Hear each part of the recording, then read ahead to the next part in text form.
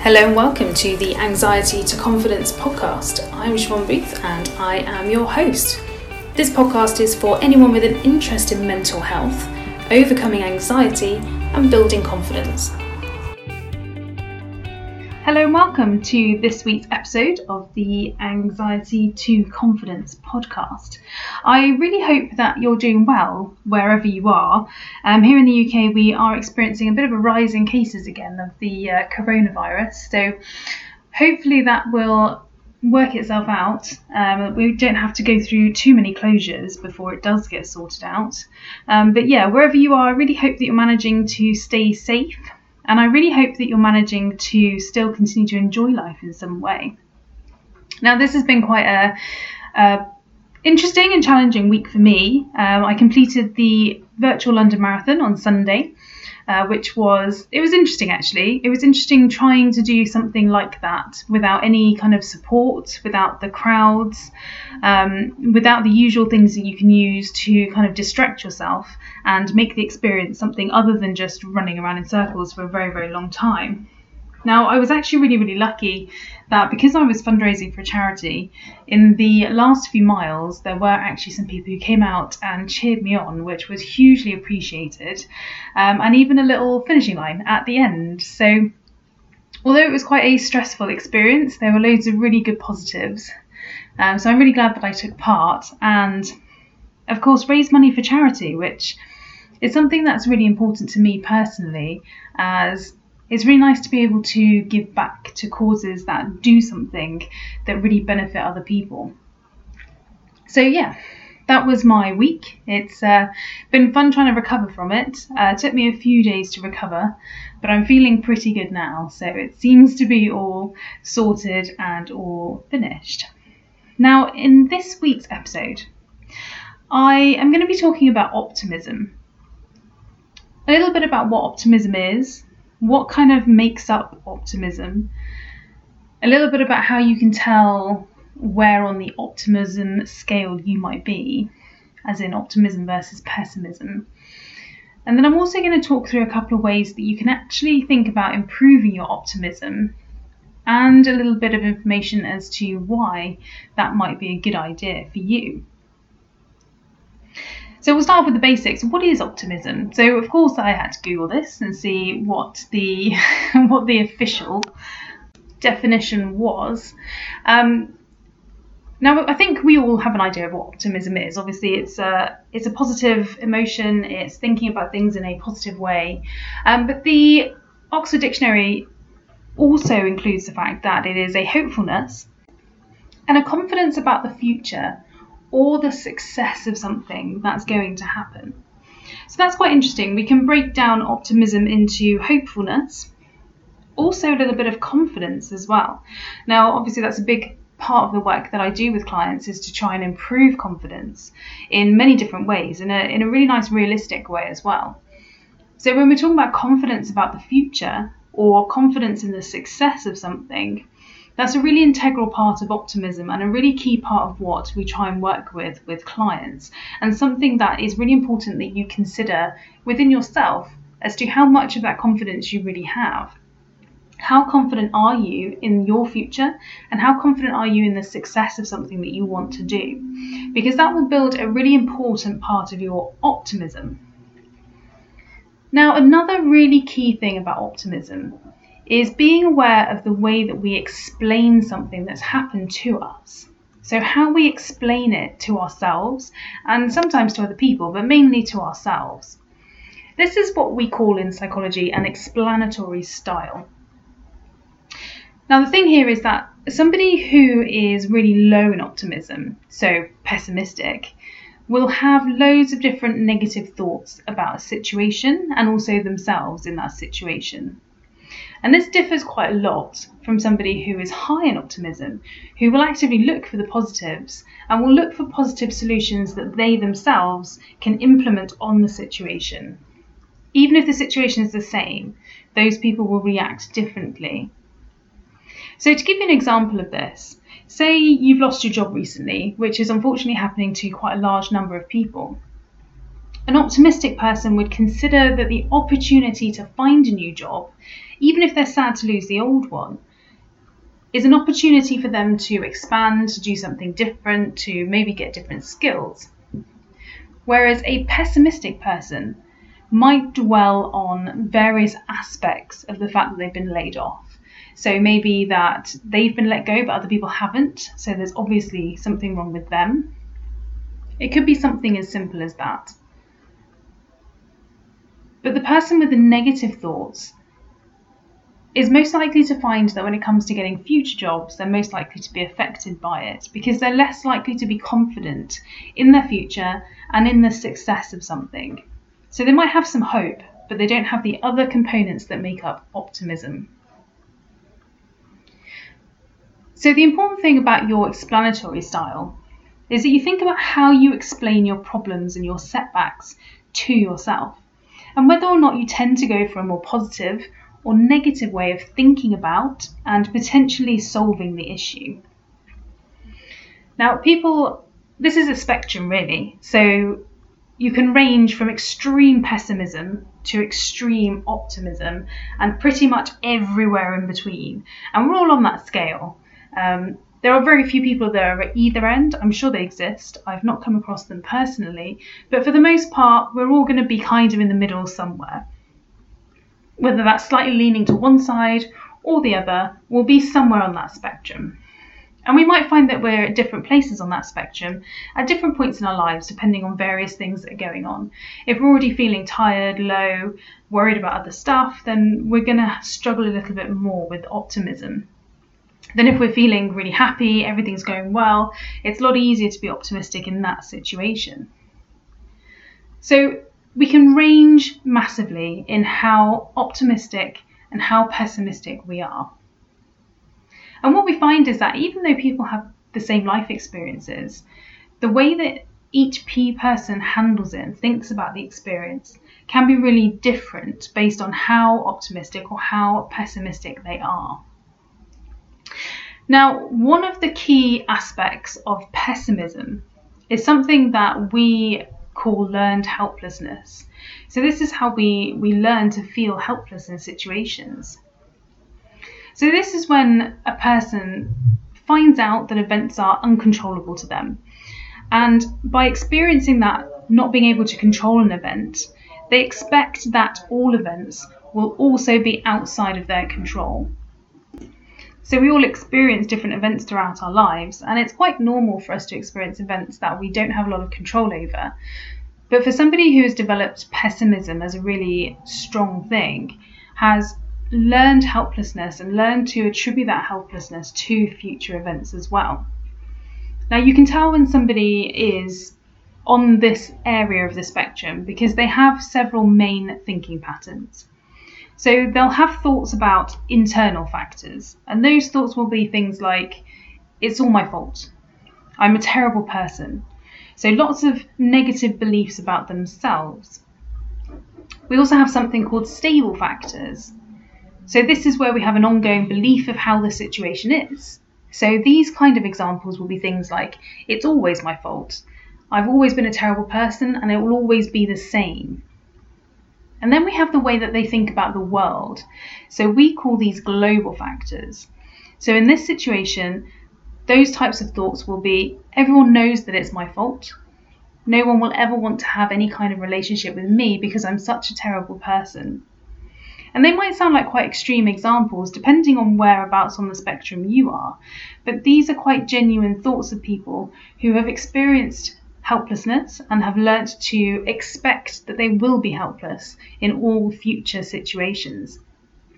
And if we think about what optimism was, if we go back to our original definition, optimism is made up of hopefulness and confidence about the future and confidence in success. So if a person feels like every situation that's coming up they're going to be helpless in, it's going to be very difficult for them to be optimistic about any situation that occurs. So this is where it can become quite a challenge when we're working with clients, because we really do have to work on quite basic beliefs that they have about themselves, about the things around them, and also about the ongoing stable factors that they believe are always a certain way. And this can be a real challenge, and it takes quite a lot of bravery for a person to actually decide to change the way that they feel about these things, change their beliefs. So really, we're now talking about how is it that we actually learn optimism. So say you've worked out that actually you're quite a pessimistic person. You've listened to some of my examples and you think, actually, that sounds relatively like what I tend to think and say to myself. How do we think about learning optimism? Well, it's really important that you consider doing it, because basically, the more pessimistic you are about an event, the more likely you are to have negative consequences of that event. So it's really important that if you identify as somebody who could be heading towards the more pessimistic end of that scale, that you really teach yourself how to be more optimistic. And there's a couple of techniques that we know can work. They can be a bit of a challenge, and you need to practice them in order to get them working well for you. But the important thing is that you give them a go, because you'll find that over time it gets a lot easier. Now, the first one is to use distraction. And the idea of using distraction is that you actually put aside the event for a small amount of time. So say a situation's happened that you're not happy about, that you're feeling rubbish about, that's leading you to feel rubbish about future events, then try and do something else just for a small amount of time. Just so that you're thinking about something else, you're engaged in something else. It doesn't matter what it is. It could be exercise, it could be reading a book, it could be watching TV, it could be creating something. It really doesn't matter what the distraction is, as long as it's something that you find particularly engaging. Now, the idea behind this and the benefit of this is that you can allow some of the emotion associated with the situation just to dissipate gently. And what this means is that you can come back to the issue that you were originally facing, but with a bit of a fresh look, and you can have a rethink and a bit of a re-evaluation about what you want to do with this. Now, the reason this technique is particularly helpful is that pessimistic people are particularly prone to worrying about issues. So they think, this is another thing I need to worry about. This is another problem that can't be solved. This is another situation that's ruining my life. This is another situation where I'm not able to achieve the things that I want to achieve. And having those kind of thought processes mean that there's a lot of emotion attached to the issue. And what we find with people is that the more emotions are at play, the harder it is to find a positive solution, particularly if those emotions become things like anxiety, fear, worry, concern. All of those types of emotions make it much more difficult to find a positive solution to the situation that you find yourself in. So a few other ways that you can distract yourself are things like relaxation exercises, breathing exercises. Self-hypnosis is obviously a good one that I teach clients how to do. Mindfulness is another amazing opportunity to take your brain somewhere else and do something else. But it can just be doing something else for a short amount of time. The important thing, however, is that even though you're distracting yourself initially, that at some point you do go back to the issue. Because what we find with people with anxiety, so people who are struggling with their emotions about a situation and find that the situation makes them feel anxious or scared or fear, is that they will avoid the situation completely. So make sure you do actually go back and address the issue and think it through instead of just ignoring it and hoping that it goes away. So the second way that you can start to think about using optimism in a more positive way is called disputation. Now, the ideal for this is to do it after you've calmed down a little bit.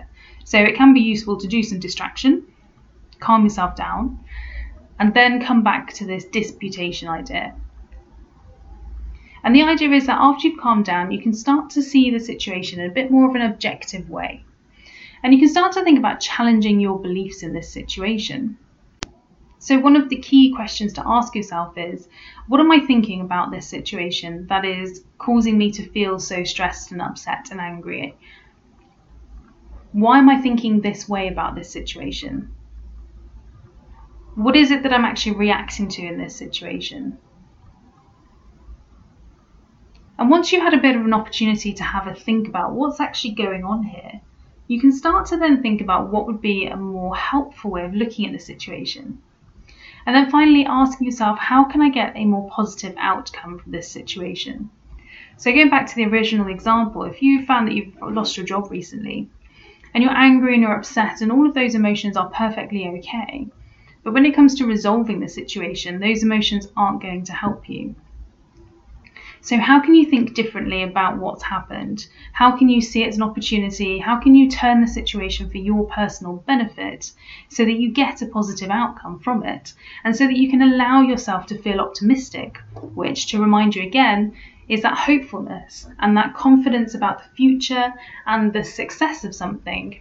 So if you're going to want to go find another job, you're going to need to be in that headspace, really, of making sure that you have the opportunity to do it in the best way you possibly can, as opposed to worrying about, I never get the jobs that I want and things like that.